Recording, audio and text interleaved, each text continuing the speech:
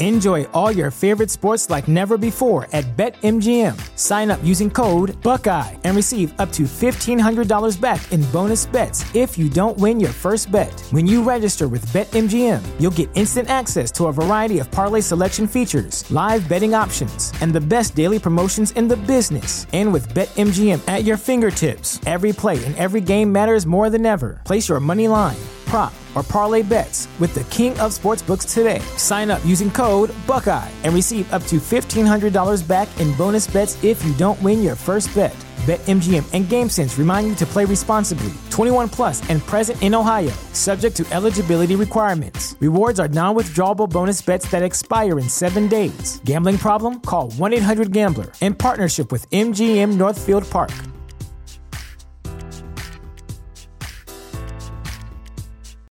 You know how to book flights and hotels. All you're missing is a tool to plan the travel experiences you'll have once you arrive. That's why you need Viator. Book guided tours, activities, excursions, and more in one place to make your trip truly unforgettable. Viator has over 300,000 travel experiences to choose from. Everything from simple tours to extreme adventures and all the niche, interesting stuff in between. So you can plan something that everyone you're traveling with will enjoy. Real traveler reviews give the inside scoop from people who've already been on the experiences you're considering. So you can plan with confidence. Free cancellation helps you plan for the unexpected. And 24/7 customer support means you can travel worry-free. Download the Viator app now and use code Viator10 for 10% off your first booking in the app. Find travel experiences for you. Do more with Viator.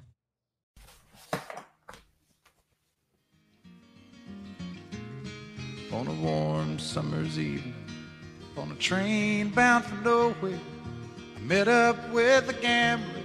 We were both too tired to sleep, so we took turns of staring out the window at the darkness till boredom overtook us, and he began to speak.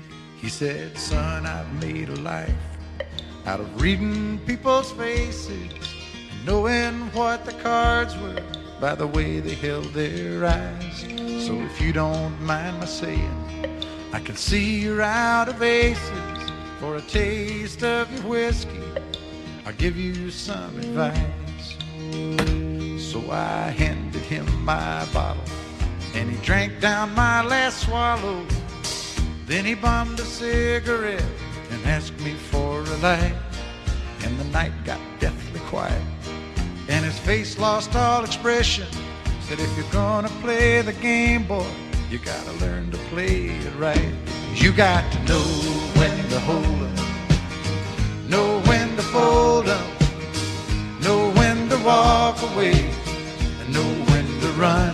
You never count your money.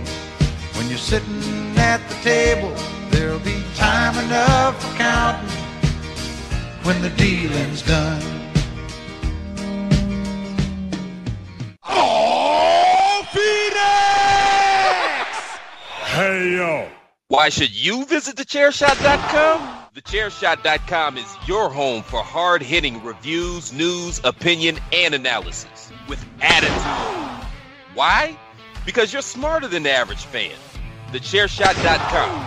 Always use your head.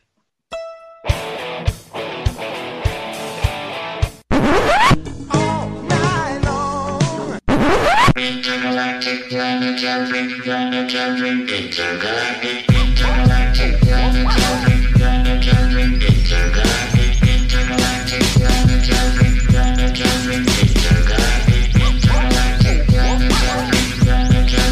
It's Patrick O'Dowd. You straight punk bitch!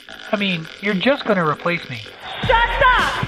Randy Morales. The biggest slut in the Western Hemisphere! Why do I have to have a buzzer? And Greg DeMarco. You are now and will forever be an asshole. Because it's my show. And I love you, Greg. You guys know how to party.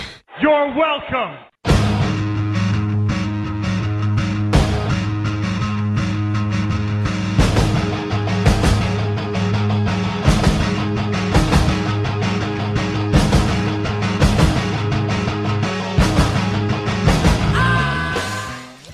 What better way to follow the gambler than with Big E screaming into a microphone? It is time for another edition of Chairshot Radio. My name is Greg DeMarco. You can find me all over your social media, although you think I wasn't active before. You should see me now. You can find me, however, all over your social media at Chairshot Greg. Chairshot Radio is part of the Chairshot Radio Network, which you can find at thechairshot.com. Always use your head. You can also find the show over at eWrestlingNews.com. Go check it out. Wrestling news, analysis, lots of opinion stuff. Thanks to the staff at the Chairshot. All you need you can find in those two places. eWrestling News and thechairshot.com. Always use your head. Like probably 50% of the podcast in the world this week, we open with a little Kenny Rogers passing away, The Gambler, classic tune. I knew it's one of those things that Patrick O'Dowd wouldn't have asked for, but I'm sure he thought about it. So we went ahead, opened the show that way with The Gambler. Not going to be a topic of conversation on this show today, however. Lots to talk about. We got a little fun wrestling review we're going to do with you. But first, got to bring in our cast of characters, of course. He's been doing this down since day one-ish, May of 2011. We'll be celebrating 9 years here shortly, and maybe by then we'll be allowed to leave our houses. It is the Wrestling Realist on the Twitter at WRESTLNGREALIST, Patrick O'Dowd. FABULOUS. FABULOUS,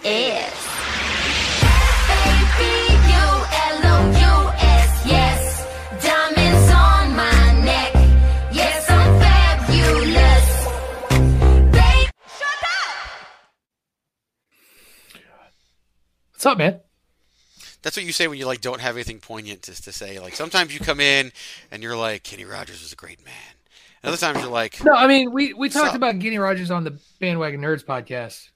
They just dropped today, so I'm sure you did. I mean, I'll listen to it when I have a free half day. But when's it's 2 hours. 2 hours. Back off. 2 hours and 10 minutes. Day. I know. I uploaded the file. 2 hours and what? 10 minutes. 10 minutes. Those 10 minutes were important. That's when we talked about The Gambler. See? Those 10 minutes at the beginning or the end? I need to know when to fast forward. It's the end. I loved the show, by the way. I'll pimp it later, but I loved the show this week. We will indeed. But first, technical difficulties aside. It happens. We got to bring in ring announcer to the stars, the queen of soft style herself. Down since day, I can't remember what it was, but now it's probably like 1237-ish. At the hashtag Miranda on Instagram and Facebook, but definitely not Twitter, Miranda Morales.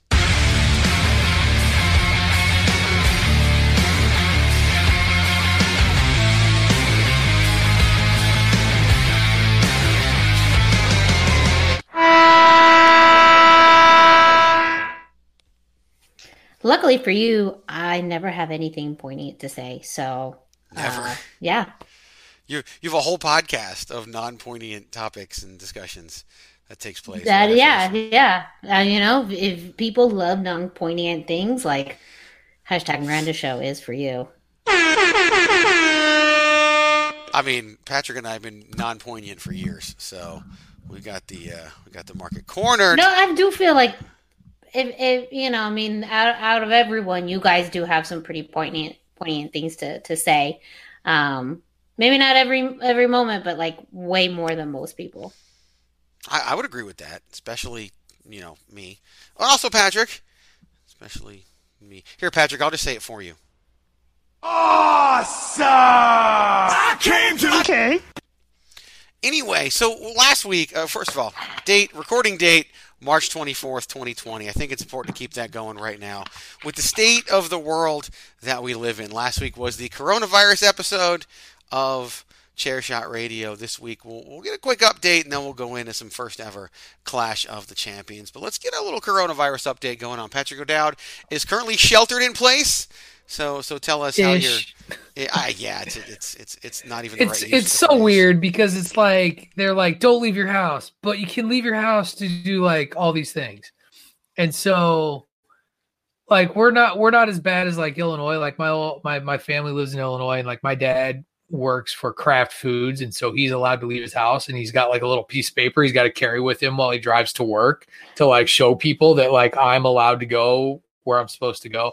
We're not like that. He could probably make money like selling those things.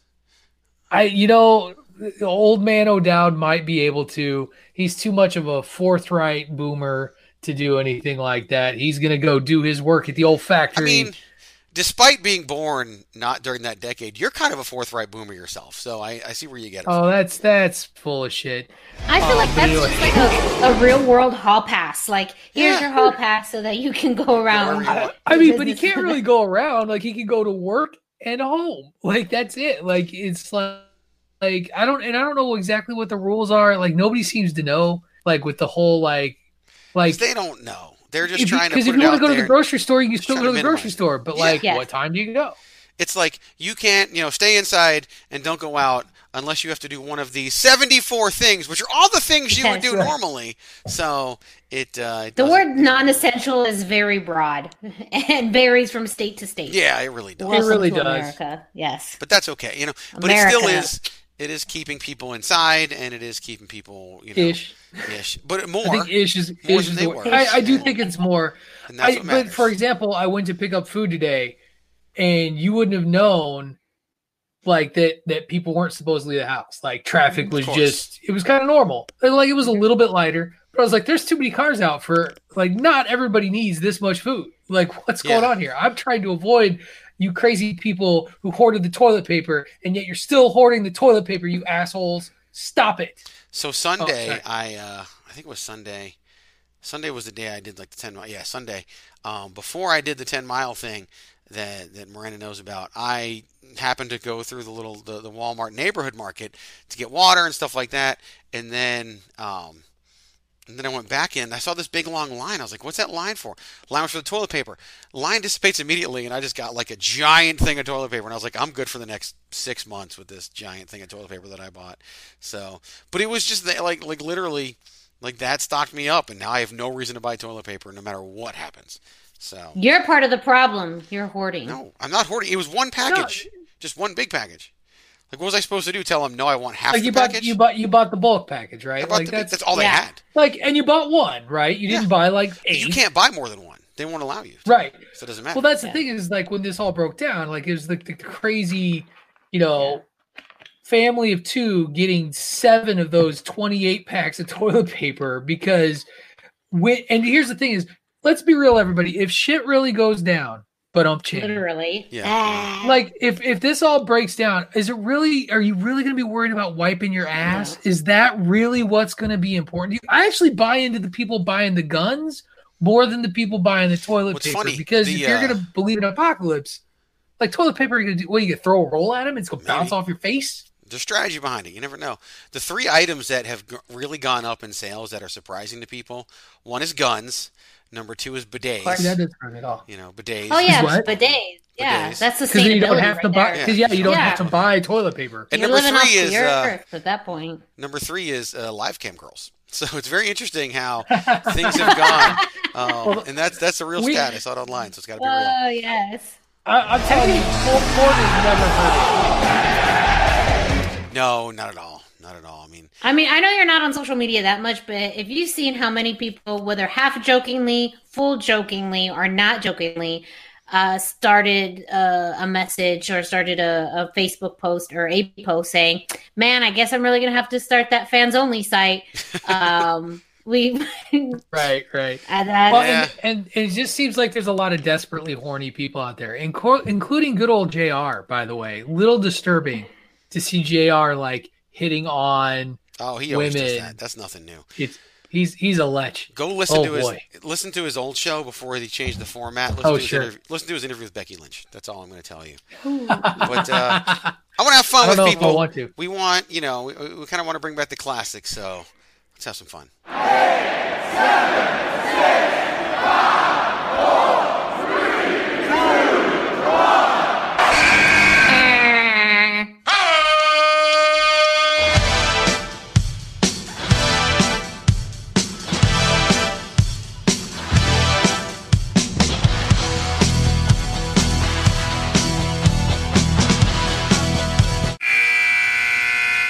Patrick, what's your problem with the Hacksaw Jim Duggan theme song? I don't understand.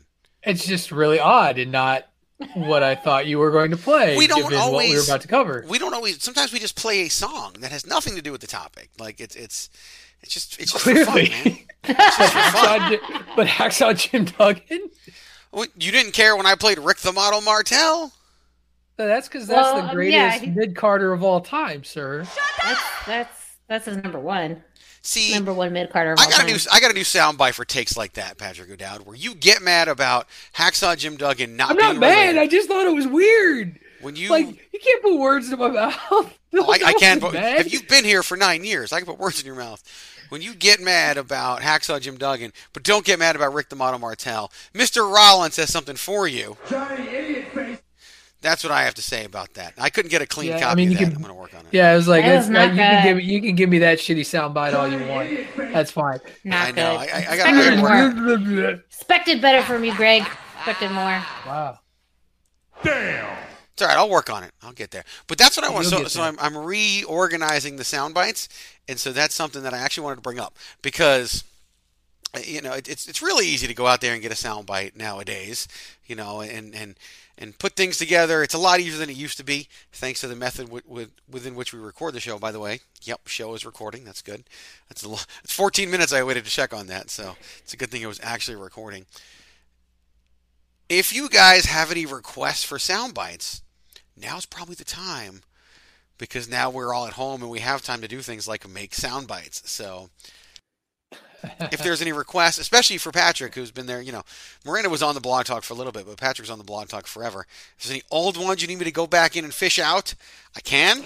And it's I'm gonna have to go listen to old episodes. Is that what you're gonna make me do? You don't. It's up to you. You don't have to. Well, as long as you get the important theme songs back, I still want those old. Speaking of WCW, those old WCW theme songs that we used to play for breaks, those are just classics. It was just a couple. It was just the Steiners, Sting, Bad Street, and I think that was it. Bad Street's amazing. That was the original. Yes. Bad Street was the Bad Street, and that song is long as hell. It is. It was a really long song. It sure is. But that was our break. Back when we used to have a break in the middle of the show, Bad Street was the song. It's like a 6-minute intermission. That's usually that's when I would have to go get the guest and all of it was what we had to do. But it worked. Chris Masters marking out for Sting's theme music. That's still one of my favorite moments on the show. He asked me to put him back on hold. So that was the best. And your Edge mix. You still got your Edge mashup? I haven't been able to find it, so I'm going to have to go back in, because I didn't make that. I stole that, let's be honest. And I got to go back in and find the Edge mix, because that was good. The Edge mix was perfect. It had the opening, then it went into the Brood theme song, then it went into the Edge, You Think You Know Me, and then it went into the actual Edge theme song, the one that we all know and love. So. Yeah, you're breaking up. Oh. Now, nothing. Wait, what was that, Miranda? One of those weird bugs that have been infesting Arizona. No, I was no idea. We live in a frosted wasteland here in Massachusetts. We don't have bugs yet. Yeah, we have bugs here, and it was a bug that it hit. Can you still not hear me? No, you're fine. Okay, good. By the way, don't put that. I have 0 bugs, so don't put that on the state of Arizona. It's the state of Arizona. You may not have it in your house, wherever you live, but so it's like Arizona, Australia, Australia Light, where maybe. How there's always those photos of crazy bugs. We do have some. Not crazy bugs, but the wildlife can be outrageous. There was a bobcat just hanging out in front of my house 2 weeks ago. Huge ass bobcat, zoo size. Every time I visit Greg, once every 6 years or so, it's kind of like the passing of Halley's Comet. When I do visit Greg, I check for scorpions everywhere I go. And I've still barely ever come across a scorpion, and snakes. Really? And basically, I'm just always afraid I'm going to die in Arizona. My parents, they live in Tempe. They always have scorpions. It all depends on what your house is built on. And if you're built on citrus, then you're screwed. Our neighborhood is built on cotton, and so that's why we don't have that problem. And Miranda also says that she not only doesn't know where I live, but hasn't repeatedly made fun of where I live. So she acts hey, quid pro quo. Like, you do the same for me, I do the same for you. That's the truth right there. The big thing, I actually have actual wildlife around me. I've seen coyotes, javelinas, bobcats, bunnies. Bunnies. I think our favorite thing in Massachusetts is that we do have just random ass bears wander through neighborhoods. Ooh, interesting. That can happen. No, it's like a real thing that happens. Like it hasn't happened in my yard. I've only had like raccoons and really big skunks. But you know what happens if the bear shows up in your yard though? He's going to look at you and he's going to say, You leave it the fuck alone and let it do whatever. He's going to look at you. He's going to look at you. I will not fuck with a bear. He's going to inform you of one thing and one thing only. This is my yard now. And you're going to have no choice whatsoever. It's just one of it's like that country bumpkin local news thing though. Like inevitably about this time of year when hibernation ends, we get some report of somebody in our town of bear wandering through the neighborhood every year. Bears. So anyway, back on topic. Let's talk about the coronavirus. So we talked about Patrick, shelter in place. The state of Arizona, we're up to 5 deaths. I got the latest stats, 326 confirmed cases. Of course, the whole confirmed cases number is tough because you just never know. And there's not enough tests out there to really know right now. So everybody's taking care of themselves. We're all working from home. We're doing everything we can. Everything's canceled. We're trying to, I drove 2 hours north on Saturday to go hiking and my kid fell in a lake. So, it's just things that happen that you do and have a lot of fun. So you just got to make the best of the situation and do everything you can and take care of yourself. That's what we're all here to do. And that's what we're all going to do. Wild card, bitches! Yeah! Speaking of nothing that has anything to do with what we're about to talk about, Miranda, sell some T-shirts. Let the people know. Yes, of course. So, ladies and gentlemen, if you'd like to support thechairshot.com, if you'd like to just buy yourself a new T-shirt, especially after, we are all out of quarantine, you may want to go back into the world and show off your sweet, sweet style. You can go to prowrestlingtees.com/thechairshot. There are over 25 different shirts that you can view that you could purchase if you really wanted all 25. But there's a huge variety of designs, colors, styles, including the OG chair shot shirt, the OG Use Your Head, multiples actually, the hashtag Save Tag Team Wrestling, and one that I completely forgot about, but exists, is the Chair Shot Corona shirt. Now, it's not the coronavirus, but it is modeled after Corona beer. So if you'd like to be ironic or you really love Corona beer, there's a shirt for you there. And of course, I have to plug my own shirt, the Queen of Soft Style shirt. All available. Most of them $19.99, which is a fairly good deal. You do have to pay a little bit more if you want to go soft style, which is, I recommend. You want to be comfortable, especially if you are at home in your day PJs or night PJs, or now your PJs are just mixing in together to all day PJs. What really works well with those is a soft style t-shirt. So go to prowrestlingtees.com/thechairshot to get your chair shot t-shirt today. Just PJs at this point. There's no day, no night. It's just PJs. I mean, I'm trying. That was really bleak, man. like Jesus I don't Christ, like I'm sitting at home all during day. this show, man. What the I hell? don't like sitting at home all day. I can't help it. I can't help it. So. Yes. While you're wearing your Chair Shot t-shirt, you can also head on over to powerslam.tv and watch some wrestling, because what else are you going to do right now, right? You're going to watch wrestling, and you can do so for just $6 a month. But you don't have to plunk down $6 a month right now. Oh, no. You can get yourself a free month. Check it out. See if you want it. I'll tell you how on the back end. Are you looking for the newest and hottest in the world of pro wrestling? Then check out the amazing action on Powerslam.tv, the biggest indie pro wrestling channel in the world. Get over 6,000 hours of the best events from over 150 of your favorite promotions from 20 different countries around the globe. Brands like Progress Wrestling, Evolve Wrestling, Combat Zone, Defy, PCW Ultra, PWX, Over the Top, Shine, and hundreds of others with fresh content added every day for only $5.99 per month. Get your free trial today at powerslam.tv. That's powerslam.tv, promo code ChairShot. Pick up your free month, try it out, see if you like it. And if you do, then you can sign up and pay just $6 a month. But check it out, powerslam.tv, promo code ChairShot. That's powerslam.tv, promo code ChairShot.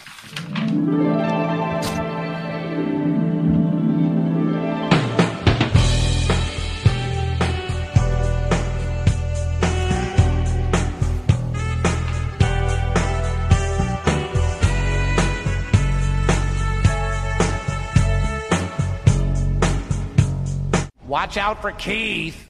See, another theme song, completely irrelevant to anything we're going to talk about, and Patrick's happy about it. That, of course, is who? This is the model Rick Martel, baby. Rick the Model Martel. So let's transition into our actual topic of the week. We sat down last week and made the pitch to Patrick and Miranda that we would watch an old show and we would go ahead and have some fun talking about it, and that's exactly what we all did. That old show being the very first ever Clash of the Champions. Clash 1, as many people would refer to it as, March 27th, 1988, so 32 years ago. Greensboro, North Carolina, the Greensboro Coliseum. And yeah, we're going to talk about it. So we'll just dive right in. Patrick, you know, they spent a lot of time during this show advertising NWA. That was also the opening to NWA Main Event that they used for Clash of the Champions with the belts and the lightning bolts and all of that. I love that intro though. Like for its time, like I loved that little like the whole screen and all that. And it was different. So like you knew something was going to be cool and happen and it felt like a big deal. Here's the crazy thing. That crowd was on fire. Like, yes. There was zero hot fucking crowd in the upper left-hand corner. The reported number was 6,000, and the building holds 22,000. So we'll talk about that number later. But this crowd, I can tell you, 6,000 wrestling fans, not even approximately, precisely zero jaded assholes in this crowd, and that's what made it so much fun to listen to the crowd literally such a different time respond to everything. Back at a simpler time when, you know, people cared about wrestling. Right, instead of getting themselves over or tweeting or I don't even know what. Right. You know, if it was now, someone in that 6,000 would just take shots of the empty seats in that arena and be like, look at all the curtained off. Curtained off or something. Here's what I need to know, Miranda. Are they taking shots of the empty seats before or after chanting for CM Punk? Like what's the order of operations? It'd have to be before. Yeah. Usually you have to get in a groove to start your CM Punk chant because you're already agitated that they didn't have your t-shirt or you paid $32 for a t-shirt. And on Twitter during the main event, they would have been talking about how Sting was rammed down our throats. Like you can't do that. Don't go to Sting. We're not there yet. We're going through the whole thing. You're talking about all the bitchiness. We're not there now, though. We're not there. Save it. They would have been bitching at it. They would have been bitching at it before the show. You know they would have. They would have been. Save it for the podcast. Oh wait. Gotta fucking watch Sting again. Now I do have to tell you, and I had to rewind this 3 different times to confirm. If you listen really, really closely to the opening of the show, when you know Bob Caudle and Tony Schiavone are talking. If you listen really closely, and I caught a little sound of it, here's what I heard. Now I went ahead and I increased the sound so that you could hear exactly what it was. But if you listen really, really close, you would catch an earful of. Oh wait, that's what they played after. You heard the crowd, all 6,000 of them, in unison, do this. 2-year-old Adam Cole came out and put his fingers in the air, and that's how that's how that happened. Yeah, and that's where it began. So your opening contest was for the NWA World Television Championship, which, by the way, I didn't see Mike Rotunda wearing to the ring, which I thought was a little interesting. But it was Jimmy Garvin versus Mike Rotunda. Well, it was Rotunda, according to the ring announcer. Rotundo, according to the graphics. Rotundo. But that's been his life. Rotundo. His absolute life. The ring announcer said Rotundo. The graphics said Rotunda. But what was really important was that Teddy Long himself, the OG player was the referee. Love it. Which made me very Right. So the rules of this, very important, was there were 3 5-minute rounds and a 1 count Right. needed to win the match. I was However, confused at that first. was never explained to the crowd. amateur pinfall. Yes, amateur pinfalls. Now, as the Aren't match there points began, in amateur wrestling though? Like I No, it wasn't yes. a full amateur wrestling match because it was a full amateur wrestling match. Jimmy Garvin wouldn't get to haul off and punch somebody Right. in the match. So it's a hybrid. It's a hybrid, yes. By the way, it's a combo. before we get too far into this, always loved the green and blue ring apron. Yes. Was always Oh, one of my we're going to favorites. talk about the Green- ring here in a second. I got some notes about the ring. okay.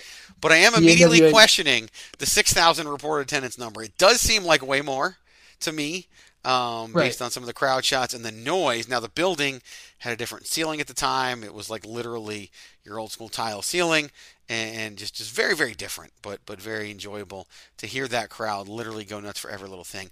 But I did have some notes about the ring, and you know, Miranda's a little more color coordinated. She can talk about this. This ring needs to decide what color it wants to be. Like in looking at this ring, so you've got red, white, and blue ropes. You've got red, Right. white, and blue corners. You got a green and blue ring apron. The blue in the turnbuckles does not match the blue in the rope, so that's a problem. Yeah, that's hard to. And- I would imagine that was probably hard to do at that time. In '88, I mean, they probably just didn't have the resources to find the exact color. I mean, Whoever's- Bill Watts just opened up his garage and was like, Yeah. "Here's Bill your Watts shit." wasn't anywhere to be found during this. So What are you this talking is- about? Well, they had purchased the UWF already, but Watts wasn't Right. booking, wasn't in charge, wasn't anything at this point. So No. Watts was there, but I watch shows like this and I realize why they went to just the single color ropes because it Yes. is way better. Another observation I had to me. So this match has rounds, and we know things like boxing have rounds. We know things like UFC has rounds. A lot of different sports have rounds. It's odd to me that the match that has rounds doesn't have judges, and the match that doesn't need judges has judges. Like, I just don't understand where they misplaced the judges. Well, that's what I was saying. I thought in amateur wrestling you get points. You do. Like you have, do get you points know- in amateur wrestling. You get So points for that- takedown. But again, as Patrick said, it's a hybrid. It's a little. It's Yeah, you gotta amateur kind of let and it. You gotta let that spiled. go. Suspend the disbelief. Here's where I can't suspend disbelief. Oh, As someone who wrestled in high school, Yes, now, I know. that's not Yeah. you know, not didn't wrestle in he's college. got to tell us this story again. I am. It's not again. It's not. Did I tell the story before? You don't even know what story I'm going to tell. It's actually applicable to the I know. match. But I'm not going to talk about how I got recruited by one college and only one college to wrestle. And I didn't go there because they were Division III and didn't give scholarships, and I wasn't going to pay to go there. But the pinfall in this match was so stupid. Like, if you're going to have amateur pinfalls, like if you ever watch an amateur wrestling match, that ref is studying the shoulders. Like, he is there. Right. I think sometimes he pulls out a business card to see if he can slide it between the shoulder and the mat and The make hand. sure, and you get back points if their shoulders are close. Like, that's a real thing. But no, roll up, one, ring the bell. But Teddy Long is not an amateur wrestling, referee. He's a pro wrestling referee. Like, Maybe. come on, playa. Maybe. Like, what Well, do you, like, what, and what would you Rotundo was expect? so good with that roll up. A guy to take Yeah. care of that it was just Teddy saw that the shoulders were down, Yep. and that was that. Now, Rick Steiner coming in afterwards, I wrote this note, and I should have written a better note. I said, Rick Steiner is stealing someone's gimmick. Oh, I know whose gimmick he was stealing. I know exactly whose gimmick he was stealing. I didn't even do this on purpose.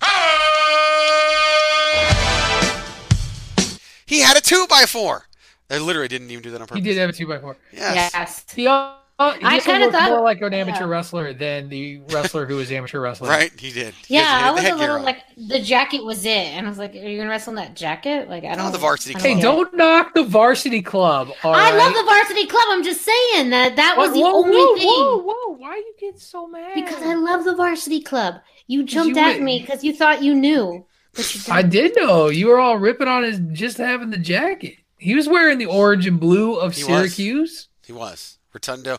Kevin Sullivan, however, wasn't wearing his Central Florida or whatever he normally wore. I wrote back that down. It's like Kevin Sullivan in that stupid fucking purple Uh-huh, robe, Taskmaster purple robe. black robe that looks But that's 'cause nothing of the like it gimmick belongs to the varsity club. with Precious. It was. And that's what I want to talk about. So Precious, the babyface, is choking Kevin Oh, Sullivan, man. the heel, Precious choking a bitch with a coat hanger. with a coat hanger. Yes. Dude, in that got 1988. such the loudest pop. I loved it. I like But that. Here's the message in all this for me. Twitter users, whatever social media user, whatever, don't ever complain to me about the face-heel dynamic in 2020 again, because Precious, the babyface, was choking somebody with a coat hanger. And It was self-defense. I saw it. Right. Well, can we also just talk about how weird it is that Jimmy Garvin was a face? Like, face Jimmy Garvin was never good. Jimmy and but face in Precious 2020, was never good. Precious. In 2020, What? Jimmy Garvin would absolutely be a face. In 2020, If people liked him. Yes, Yeah, and they Yeah, will. I think, yeah. I mean, I'd see him more naturally as a cocky heel. And But that's what gets usually over nowadays. That, I mean, yeah. As far as like, that was a weird perception when this dynamic first was in the ring. I was a little confused because to me, though, too, like, I only knew the Varsity Club as more of a face stable. And I guess at the time they may have that never was been heels. maybe the way that I perceived them. Maybe a lot later on. I don't know. Never heels. They were never heels. I mean, they were never faces. I was like, They were never faces. I had that backwards. Reverse that. They were never baby Yeah. faces. But I don't know. It was just weird to me when I first saw people cheering for Jimmy Garvin. You know, but Well, and I remember Jimmy from watching Jimmy from World Class, where he was a dick, and then later he does turn heel because he's the part of the shitty Freebirds, the shitty version of the Freebirds. But they were faces for a while too. Like Jimmy bounced back and forth a lot. That is true. I big never show liked him levels, as a face. but- I guess it never felt right. How's that? Never felt right to me. Jimmy Garvin is a face. Nah, it makes felt sense. Felt It does make uncomfortable. sense. Any other notes about this match before we move on? No. So then we got a Dr. Death Steve Williams promo, which I fast forwarded because I forgot that he wasn't in the Varsity Club yet because eventually he's in the Varsity eventually he Club would be. too. After I was feuding like, where's with your them, Oklahoma jacket? After feuding with them, he would then join them. And then we have the greatest tag team in wrestling history. Yeah, the Fantastic. Beautiful Beautiful Bobby and Sweet Stan, the Midnight Express. We are in for a real treat. The greatest tag team in wrestling history is here. Here's the funny thing. History always tells us that the Fantastics didn't work out as a replacement for the Rock and Roll Express. Judging the crowd reaction of the 6,000 or so people they were in Greensboro, so North Carolina, over. they So were over. way over. The crowd was insane for this match. Absolutely insane. Notes that I have at this point, the United States Tag Team Championships were basically the Intercontinental Championship of Tag Team Wrestling. Like, that's what they were. I love this. This match had everything. It had in-ring action, brawling, chairs, tables, you name it. This match had it in 1988. In fact, I went so far as to write in my notes, this match would stand up in 2020. Like, you do this match today.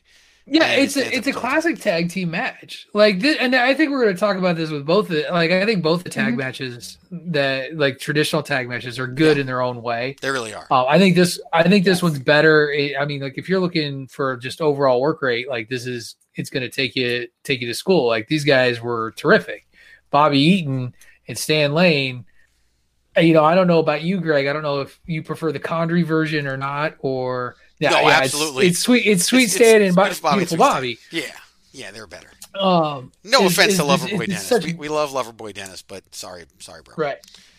But it had every sort of the classic tag team stuff that I grew to like love, like everything from the face and peril stuff.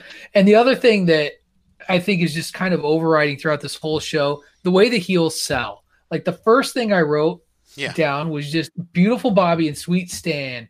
Damn, they could sell. They made the Fantastics at the opening of that match at that hot start. They made them look like a fucking $1 million. They did. Because they bumped all over the arena for them before the match got kicked off and got into the ring. Literally bumped all over the arena. Made them look so good. So, a couple of notes that I have. Jim Cornette holding the table outside the ring high enough for a Sweet Stan to throw Tommy Rogers into it from inside the ring might still be the most creative use of a table in wrestling. And this match is 32 years old. Like, that's just amazing. The quick fact tags. that it worked. I think that was the crazy thing. Like, I think now people, you're just trying to figure out the mechanics or you wouldn't. Like, I think there was just a lot of luck that got rubbed into it, and it just worked. It did. Quick tags for the Midnight Express is what tag team wrestling is all about. They are the blueprint, and of course today nobody does that better than the Revival. I can't wait till we see them again. What I really loved, so when the referee was busy with Bobby Eaton and Bobby Fulton, while Tommy Rogers was still the face in peril, Sweet Stan went to all the trouble to climb through the ropes, run to the middle of the ring, just to stomp on Tommy Rogers one more time, and then ran back out of the ring. Like, all that effort, probably more damage done to himself just getting into the ring to stomp on the guy. But it's just so brilliant and so beautiful. One thing I picked up on was Jim Cornette on the outside of the ring, because we're in an era here before we had earpieces for communication, and having an active manager in Jim Cornette is so useful. You could see him blatantly giving directions to Bobby Eaton on the outside while Stan Lane was in the ring, and no one's the wiser because he's just managing him. But you could literally tell he's telling him what's coming up next, and it was just such a thing of beauty, and I loved every bit of it. I was impressed to hear the focus on the rules of tag team wrestling, not just in the ring but outside the ring, like saying that the referee wouldn't allow Bobby Fulton to help Tommy Rogers on the outside because he's too far away from their side of the ring. Like, that was like, your domain is even the outside. You only get half the ring on the outside too. So was really enjoyed seeing that. Of course, we had the classic tag team wrestling spot. The referee didn't see the tag. And whenever the referee the Phantom tag. Yes. Phantom tag. Wrote that down. And of course, we had the Dusty finish, because we got to have the Dusty finish. Written goddamn Dusty finish on my finish. Goddamn Dusty finish. After the crowd goes nuts, you have the Dusty finish. That really showed too how over the Fantastics were, because when they won, I mean the fans just erupted. So I think it was I wasn't there. What was I?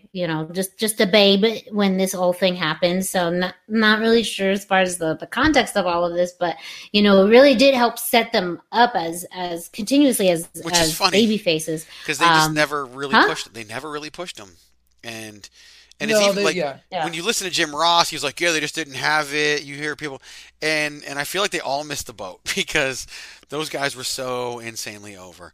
I was going to save this question for the end, but we've talked about the guy. Was the Greensboro crowd really representative of the entire territory, or was it just that it's Greensboro and it's like that ROH home base crowd that was just going to cheer for ROH no matter what?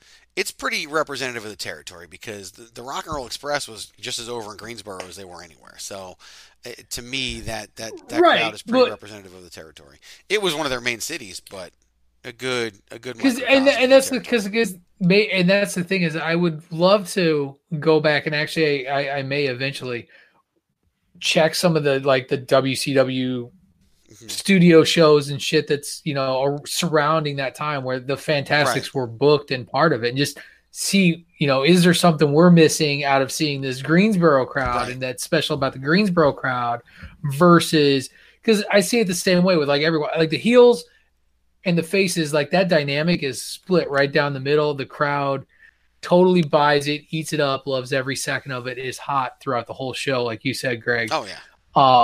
And just at one point I was like, is this an AEW crowd? Or we just don't love it? Love everything. Serious, or an ROH crowd? I thought it was more of an NXT crowd, to be honest with you. It was more of an NXT crowd. I think some of it too is timing. That was 1988, and now we've gone through 32 years of wrestling, and I think the more we go through it, the more jaded we become as fans, the more it's kind of, we've seen that before, the more that we want more, whatever it is, whether it's more high flying, more wrestling, more this, more that.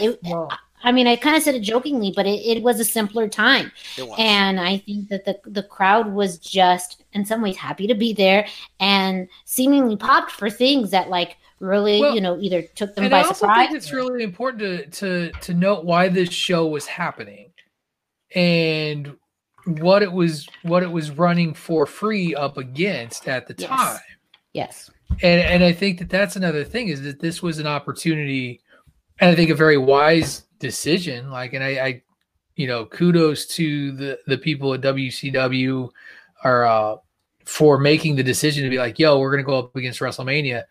And we're going to put a show on for free, because Vince had been screwing them pretty hard over the last 6 to 8 months. running free shows against their pay-per-views and kind of freezing them out.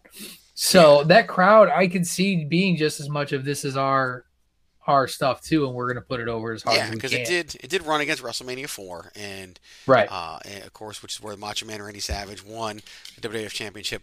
If I don't say this, Patrick, I'm going to get a million messages about it. This was not WCW. This was the NWA. Oh, sorry, it didn't exist yet. The NWA. People will yell. Same shit. Turner owned it. Not yet. No, Turner didn't own it at all. He didn't own it. I know. Not one bit. What's interesting, though, we talk about times, 32 years, whatever. 13 years later, what this would become ceased to exist. And that again, WWE, they're still going strong and still having to do this week in and week out without ever stopping until the coronavirus hits. So it's definitely a challenge for that. I did like we ended the match, of course, by whipping people because that's what we do. Any other last-minute thoughts before we jump ahead? Nah, okay. It's cool. Then we had Al Perez in the top 10 seeds of the Crockett Cup, so we're going to skip that. Don't care. Then we had, so again, the confusion that this show likes to give us. We had a Chicago. So, what? Go ahead. I don't know.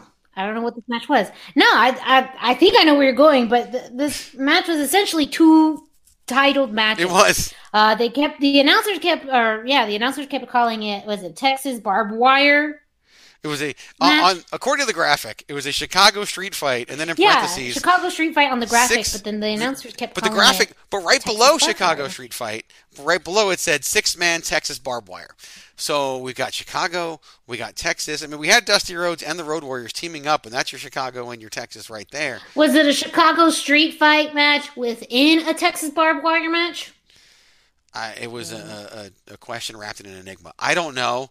All I know is that it was really confusing. To the point where I put the winners of the match were Dusty Rhodes and the Road Warriors, and that didn't matter one bit. Like, it had no bearing. Oh, gosh. And I feel terrible because I'm going to sound like angry old man Jim Ross. As a kid, I wrote this was my note. As a kid, I loved the Road Warriors. Totally get why because they were badass. They beat everybody up. As an adult, I hate them as a tag team. And it goes back to what we just talked about was so great about the Midnights and the Fantastics. The selling. They didn't sell shit in that match for the Warlord and the Barbarian or Dusty. And Dusty was right there with them too. No, they didn't. And that, it was just like, man, that was a whole bag of nothing. And then they tried to quote unquote get their heat back after the match was over. The other note I had was that I felt like Animal should have kept the hockey mask forever. That kind of looked dope. I loved it. Him wrestling with the hockey mask, and because of the eye injury, was cool. Yeah, the mask was cool. But he never would have kept it. Well, the face paint. I don't know if you could tell though too. Like as the Barbarian was trying to kick it off, he had to you could tell his hands he threw it off. Yeah, he was on there too. He had to tip it off a little bit. And that's what this whole match. This whole match was about the post-match attack on Animal. That's really what it was. The finish was anticlimactic. This really came off. Maybe Chicago Street Fight means Battle Royal because that's what this felt like to me the whole time. But we talk about selling, and we need to talk about the Warlord for a second here, because if you love selling, you gotta love the Warlord selling the barbed wire like it was killing him one moment, then blatantly grabbing it on the rope and not even feeling any effects less than a minute later. I feel like this is why the 80s get a bad rap. There's so much inconsistency in this match. The 80s get a bad rap just the match before. The 80s get a bad rap because in 2020 we know the barbed wire is fake and we don't care. Whereas in 1988 we wanted it to be real and cared when we found that it wasn't. So, this match though is really what everything has been about for the first three matches. The aftermath match was more important than the match itself. And it's really funny too because people look at an era like this as more of what they want. But if a company today spends too much focus on post-match shenanigans, we get complaints about how they made the match seem unimportant. And all three of these matches, they made the match seem unimportant with the post-match shenanigans. No matter how much I loved the Midnight Express and Fantastics match, they still demeaned it with what they did. So this was the throwaway. This was the intermission of the show. Was this match? Yeah, it really was. and it took them forever to set everything up. Then they had this Nikita Koloff interview, and at this point, as I'm hating every interview they do, I thought, I honestly do think these interviews were effective, but 32 years later, I just simply don't care about these interviews whatsoever. Because everyone who they interviewed is like someone they wanted to be a big deal, but never became a very big deal. Like Nikita was the biggest out of these people, but even Nikita didn't quite get to, they wanted him to be like the replacement for Magnum TA, and that did not happen. Right. Yes, I did write Nikita Koloff looking like a snack in white, because he looked sharp in that suit. But I have no idea what that promo was supposed to be. It was not. It was just. It was words put together, and I just like just shut. Go back and watch all the old World Championship Wrestling episodes on the network. Every Nikita Koloff promo is terrible.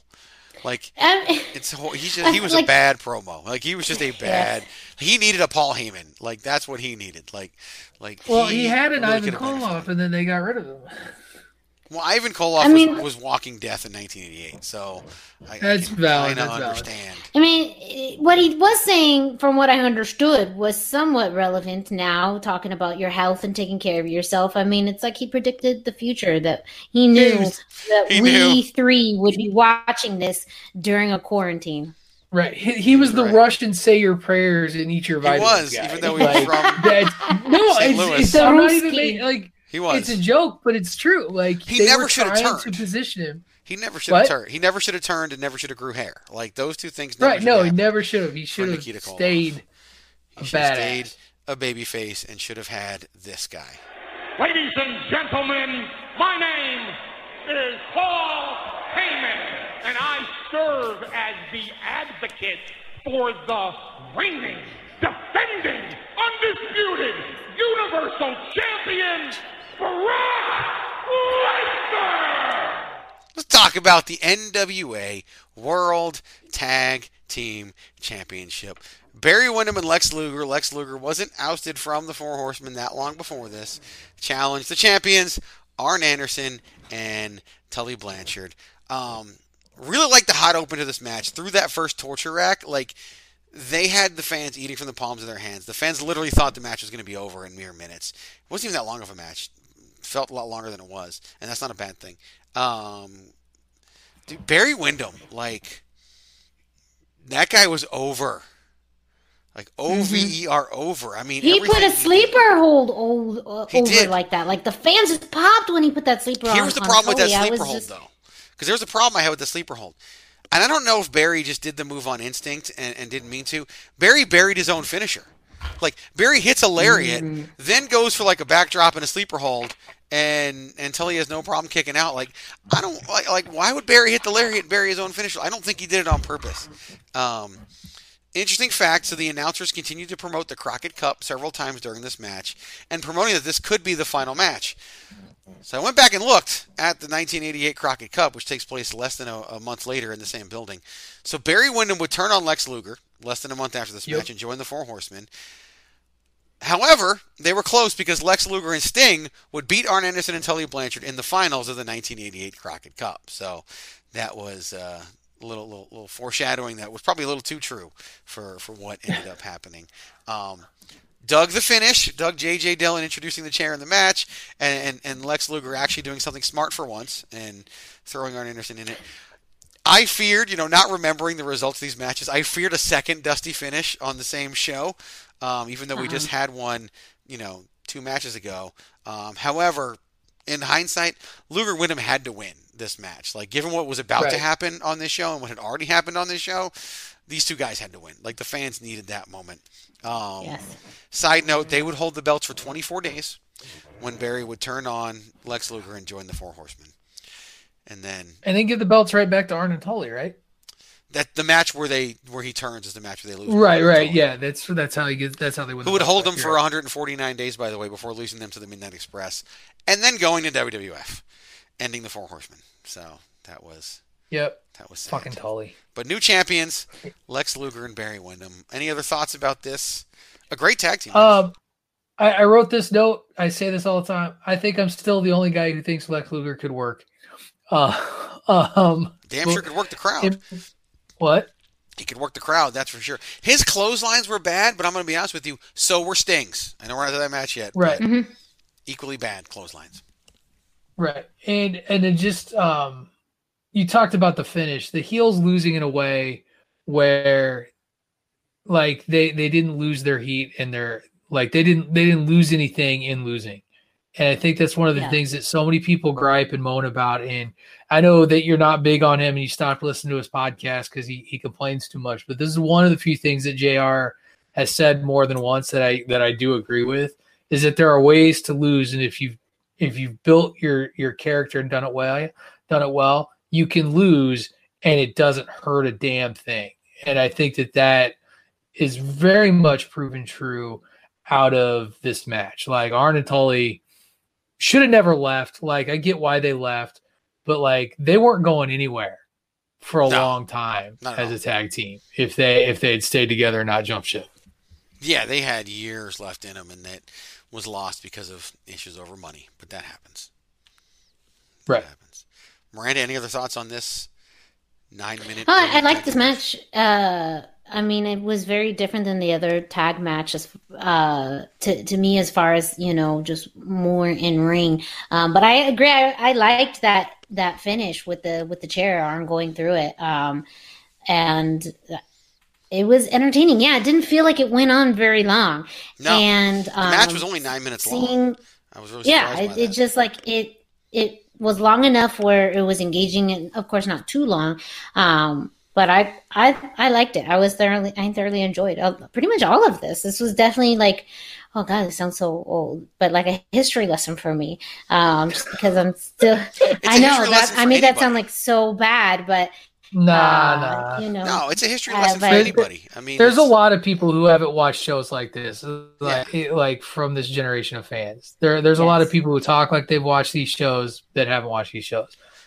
Well, there were things that I'd forgotten about, like this show. Oh yeah, and I've watched it. I haven't watched it as many times as Patrick has, but I've watched this show before and watched it live, and then I've watched it since then, thanks to the network. But there's a lot of things like I didn't know who won the tag team title match that we just talked about. Like, I didn't know who was going to win that match. Really? Watching, I don't remember. Well, I've seen that clip of Lex jumping up and down. Right. In other no, vignettes. That's just Lex's move when Lex he wins a big general. match. Like, you could have seen that. Well, on no, any... but that's true. But I want to say I distinctly remember this one because No, I'm being silly. 8 years later, he would do the same thing when he beat Hogan. Was it 96 or 97 when he did it? It was 96. I was going to say not 96 actually. Yeah, fall of 96. Did he do that when he beat Yokozuna? No, he got carried up on. He slammed Yokozuna and then got the hero's carry. But he also does the flex arm thing. He like claps his hands and then flexes off to the side like that all the time. That's one of his big celebration moves too.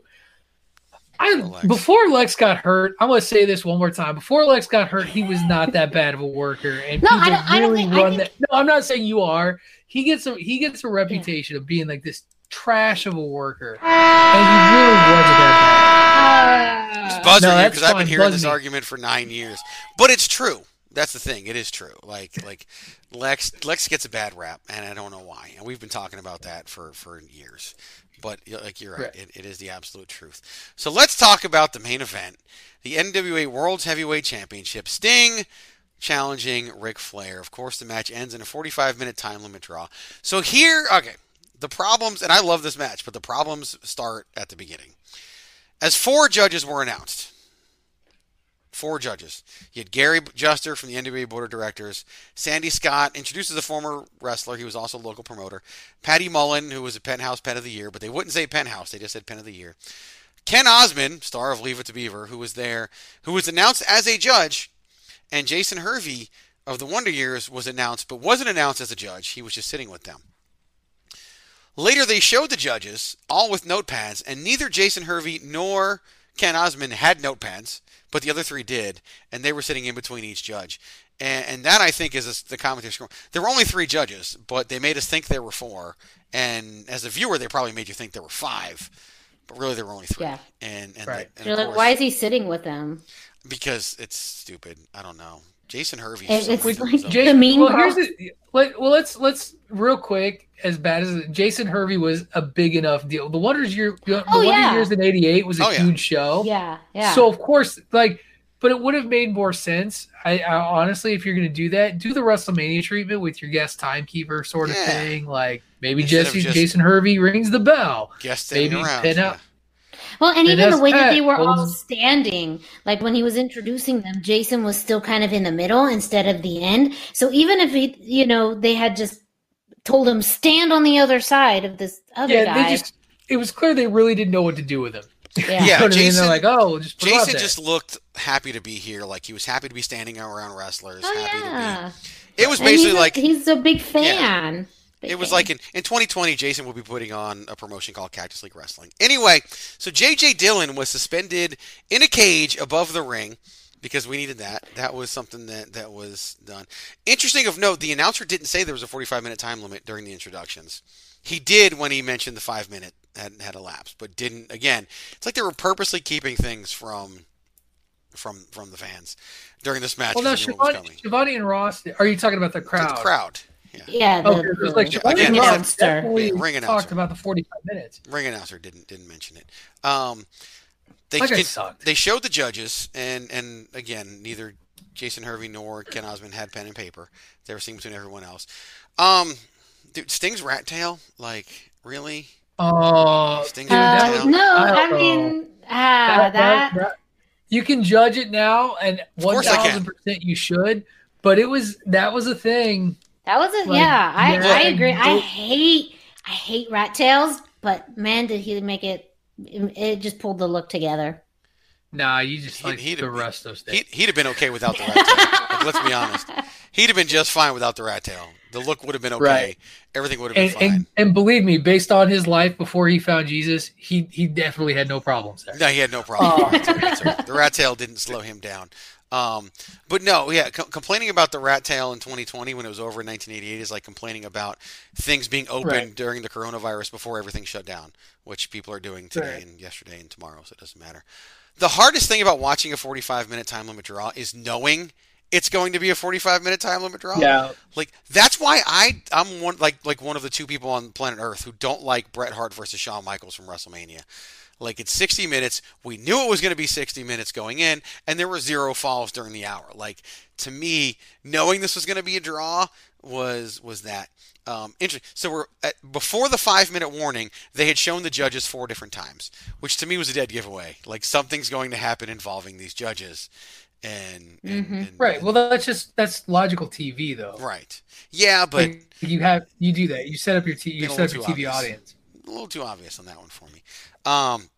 For a 45-minute match, I thought they did a great job stretching things out in a way that didn't feel long. Announcing the time that had elapsed was interesting, as I don't remember them doing that previously. I think they might have done it during the first round of the opening match. But then only the Midnight Express and Fantastics even went over 10 minutes besides this match, so who knows. Really, really weird watching wrestling, seeing Ric Flair chop somebody and not hearing the crowd woo. Like that is surreal. That wasn't a thing yet. Yep. That was not a thing at all. Crazy as it sounds, even in 1988, I think Sting was in the wrong company at the wrong time. Why? Had he been in WWE, then WWF at the time, I think he would have gone on to be the replacement for Hulk Hogan. They hoped Ultimate Warrior. Yeah, he would have been the Ultimate Warrior that wouldn't have failed. Exactly. Yeah. Because he was a company guy. He kept his shit together at least enough to not put himself in trouble. Yeah. And the thing that I think that you want to talk about just kind of classic booking and a frustrating thing is this went to a time limit draw. Sting doesn't really. When does he get his actual big win? 1990. Because he gets hurt. Well, 90. I have it in my notes. Yeah. July of 1990. So 2 years. Yeah, later. 2 years. Mm-hmm.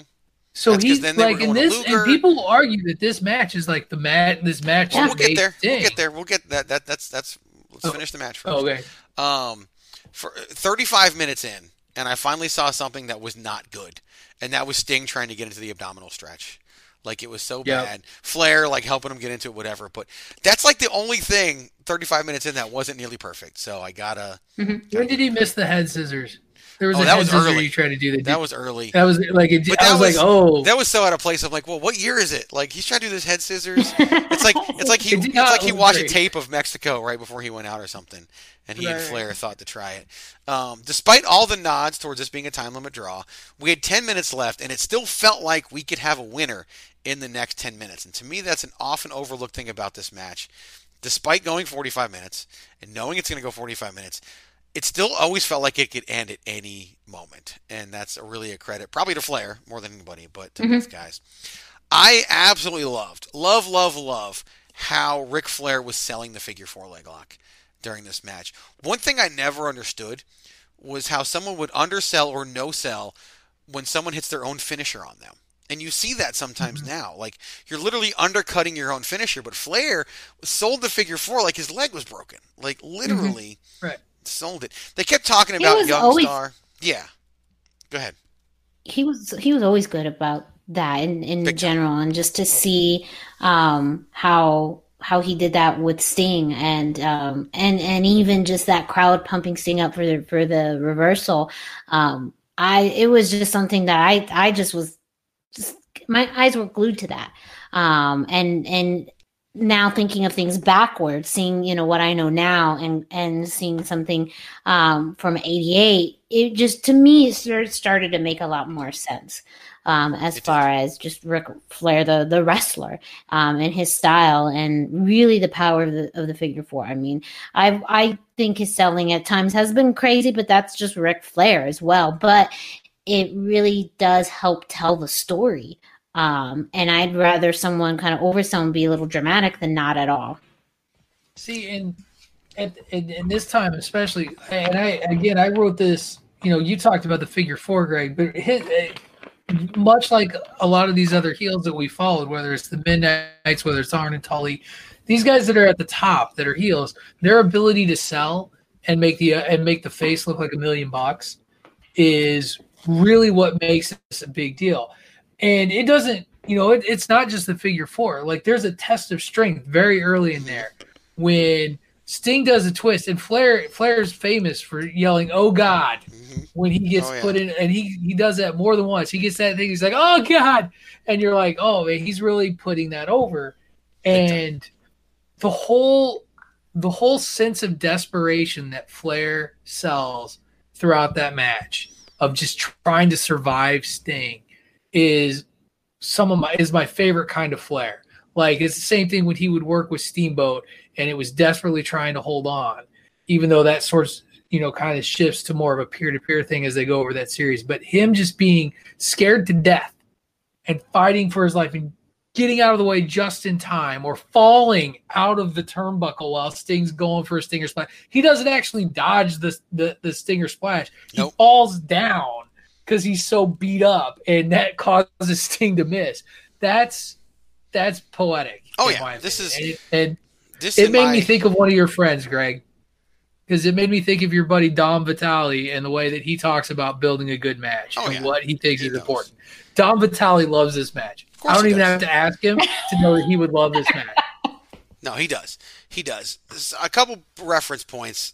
Flair was 39 when this match happened, and Sting was 29. Oh, he's so old. Yeah, I know. So old. Sting would not actually win the title. And what's funny is that Flair was 39, and this is only his 5th title reign.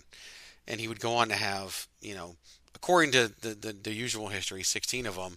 He says 19. History says 22. But it's, Sting would not win until July of 1990, as we talked about. The final 5 minutes of this match were fantastic. Like, Sting no selling heading into the last minute, like, that let the fans believe that he was going to pull this thing off. Then 30 seconds later, he goes for a submission move with 30 seconds left, which I didn't understand whatsoever. That's his move, though. Yeah, but there's 30 seconds left. Yeah, because there was only 30 seconds left, Greg. I know. So we had judges. Of course, Patty Mullen picked Ric Flair. Gary Juster picked Sting. And Sandy Scott, as a judge who's supposed to help pick the winner, rolls the match a draw. So we announced 4 judges, had 5 sitting at ringside, and only used 3. And then the graphic they put up showed Ric Flair as the winner. So that was a little bit of a miss.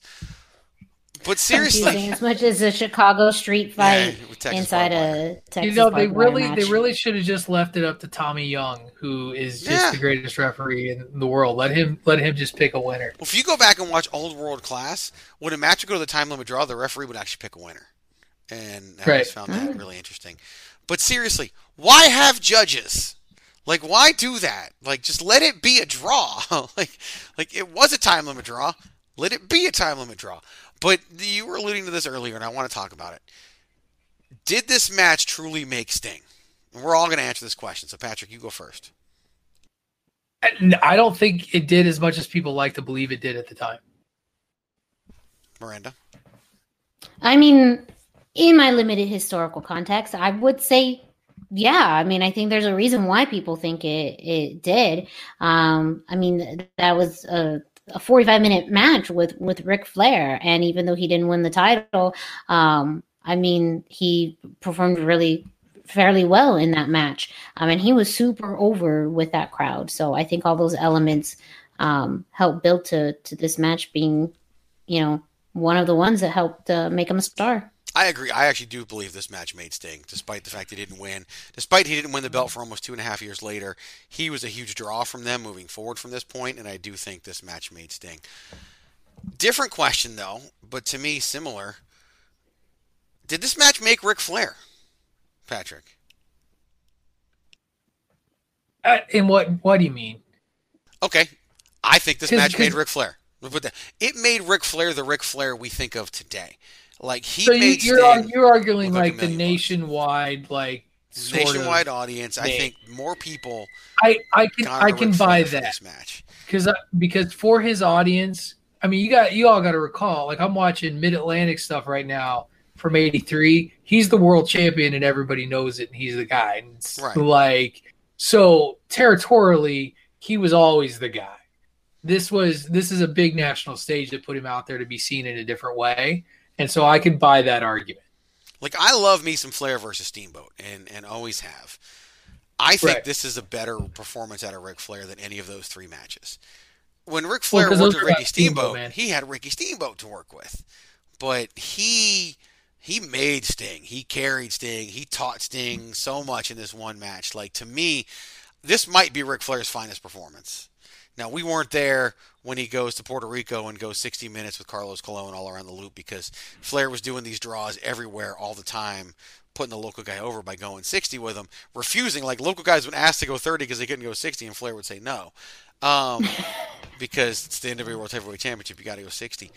To me, this might be Ric Flair's greatest performance of all time. Like, watching this match, I'm just in awe of what he did and what he did for Sting and just everything he put together. Bad booking of judges, whatever assigned, just let it be a time limit draw and we'd all be good. But to me, this is the Ric Flair legacy. This is how Ric Flair is the greatest greatest wrestler of all time, because of a performance like this, in my opinion. So that's where I'm going with that one. So, Clash of the Champions 1, the very first ever Clash of the Champions. A heck of a night. Did go head-to-head with WrestleMania 4. Did do some damage, according to people you hear on various podcasts, to the pay-per-view rating. And as a night that will always be remembered. Might be the greatest Clash of Champions ever. And that's, maybe New York Knockout with Flair and Funk, who knows? Maybe Flair Steamboat, but the rest of that card was kind of weak. But Clash 1 in the books. Hope you guys enjoyed that. All right, gentlemen, you have 3 minutes, and you better make it good. We got 3 minutes and we're out of here. The clock is ticking and we're in the clear. We got 3 minutes and we're out of here. We got 3 minutes and we're out. So we always love to joke that, oh, no one listens to the shows, no one listens to the shows. And I always tell you, people listen to the show. So a couple weeks ago, we had some fun.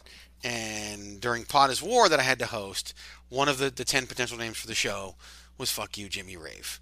And then we sat here on this show, and I explained the origin of Fuck You, Jimmy Rave. And like I said, people listen to this show. So I got a message a few days ago from one Jimmy Rave. I'm going to read you that message. Hey, sir. I know, I'm reading it on air. Hey, sir, just wanted to double check and make sure you got your package. I had one get sent back to me. I haven't replied to this message yet from Jimmy Rave. You left him on red? Left him on red. Yep. Left him on red. So, I mean, I promote wrestling shows. I have to leave a lot of people on red. Because there's too many to reply to nowadays. But, so my question to you guys. Do I, of course, you know, this is going to get back to Jimmy Rave, because obviously the first conversations got back to Jimmy Rave, because he sent me a message. Well, you know about shrimp cocktail anyway. I would ask for some shrimp cocktail with the package. So do I play it dumb? Am I like, oh yeah, it didn't come. Oh no. Do I call bullshit? What do I do? Ask him what address. He said, yo, you know, what was the address on the package? Like test this fool.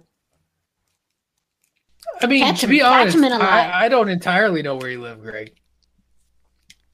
You've been here. Like, it's...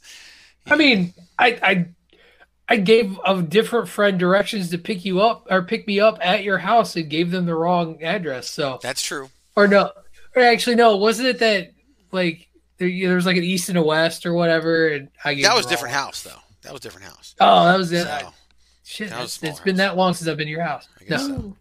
But I don't know, man. Because here's the thing: is I know you're gonna do what you want to do anyway. Like, because I'm the nice guy. Like I'm the nice guy. Like I just want the swag. Like be like, sure, yeah, I'll let you have your feel good, make good. But that's me. I'd say prove it. Take a picture. Prove it. See, there you go. Prove it. Make sure you send that screenshot to Miranda too. Yes. And Miranda can put it on her Instagram account. Yes. Prove it. Hashtag Miranda Show. I'll reply to Jimmy Rave in the next 24 hours, and we'll see what happens. But I found that very interesting. Everyone loves to think that nobody listens, but lots of people do listen, and things get back to people when they're nobody listens to my shows during these shows. Yeah, no one listens to my show, so except one. I thanks to shout out to the person who put a nice long comment on my Facebook about the comments on the hashtag Miranda Show. That was really nice. That's just because they don't comment doesn't mean they don't listen. Trust me, people. That is true. I've never commented on anyone's podcast that I ever listened to. See, exactly. People listen to the shows. Patrick O'Dowd, tell people where they can find you and what they can listen to. You can find me on the Twitter at Wrestling Realist. That is at WRESTLNGREALIST. I am up to 462 followers, Greg. Got 2 more. It's exciting. I know. I'm growing. He said growing, and not anyway, rowing. You can listen to me on this show. You can also listen to me on Tuesdays right now until Greg moves me on the Bandwagon Nerds podcast. We talked about our top 10 Saturday morning cartoons that we enjoyed as children. God. I had so much fun, and the numbers are heavily favoring the Looney Tunes at this point. So jump over to the Bandwagon Nerds Twitter, make a vote. I still think G.I. Joe is better, but whatever. Yeah, that's me. While you're here, Patrick. Yep. It's time for another edition of Baron Corbin Sucks.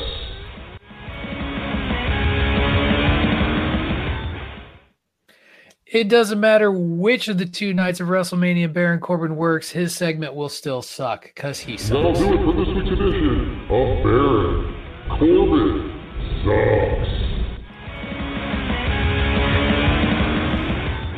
All right, Miranda, tell everybody where they can find you and what they, and conversely, I, can expect on this week's edition of the hashtag Miranda Show, since I have no idea. You can find me on social media, specifically Facebook and Instagram, at the hashtag Miranda, hashtag spelled out. I'm at 299 Instagram followers, so if you want to be lucky 300, go ahead and add me now. Start following me on Instagram. I can't guarantee you'll be number 300, but if you want to be in the running, just follow me.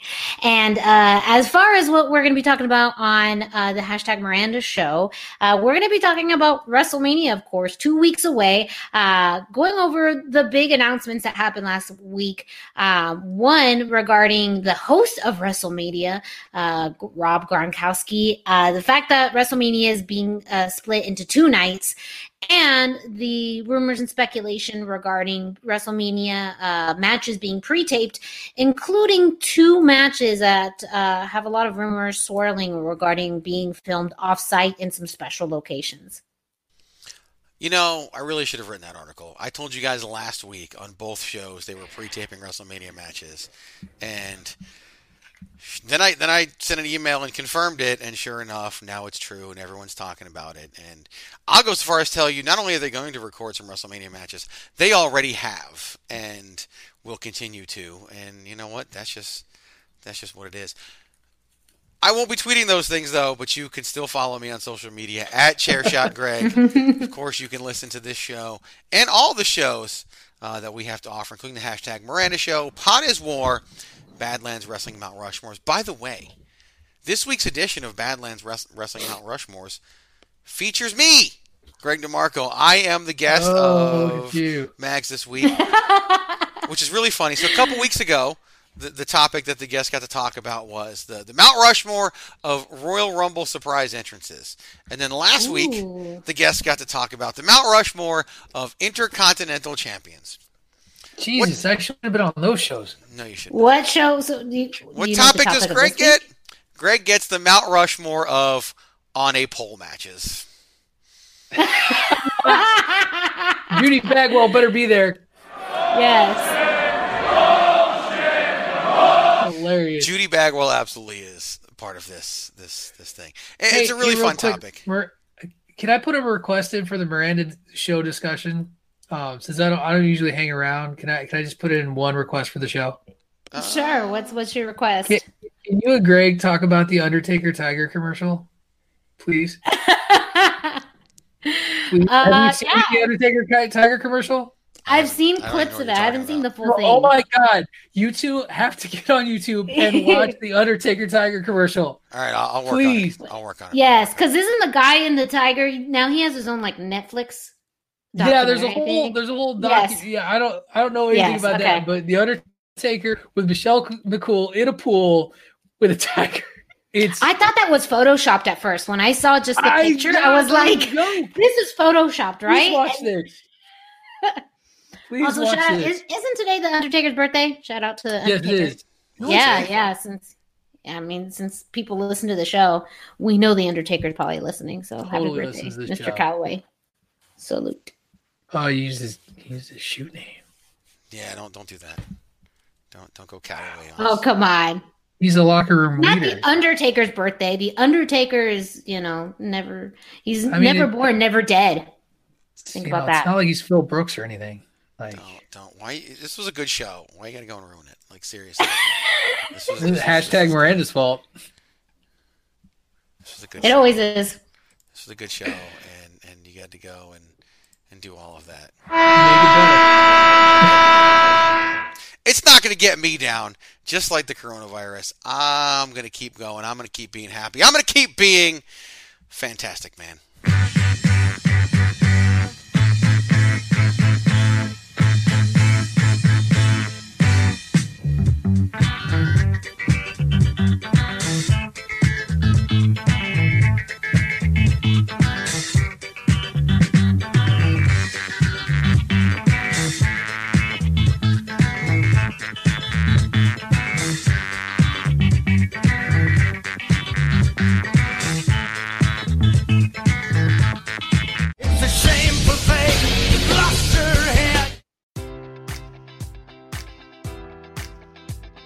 Enjoy all your favorite sports like never before at BetMGM. Sign up using code Buckeye and receive up to $1,500 back in bonus bets if you don't win your first bet. When you register with BetMGM, you'll get instant access to a variety of parlay selection features, live betting options, and the best daily promotions in the business. And with BetMGM at your fingertips, every play and every game matters more than ever. Place your money line, prop, or parlay bets with the king of sportsbooks today. Sign up using code Buckeye and receive up to $1,500 back in bonus bets if you don't win your first bet.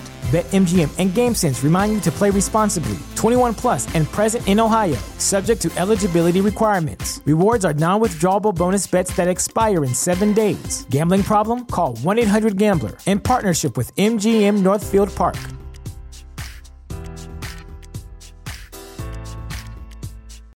When you need mealtime inspiration, it's worth shopping Kroger, where you'll find over 30,000 mouth-watering choices that excite your inner foodie. And no matter what tasty choice you make, you'll enjoy our everyday low prices, plus extra ways to save, like digital coupons worth over $600 each week. You can also save up to $1 off per gallon at the pump with fuel points. More savings and more inspiring flavors make shopping Kroger worth it every time. Kroger, fresh for everyone. Fuel restrictions apply.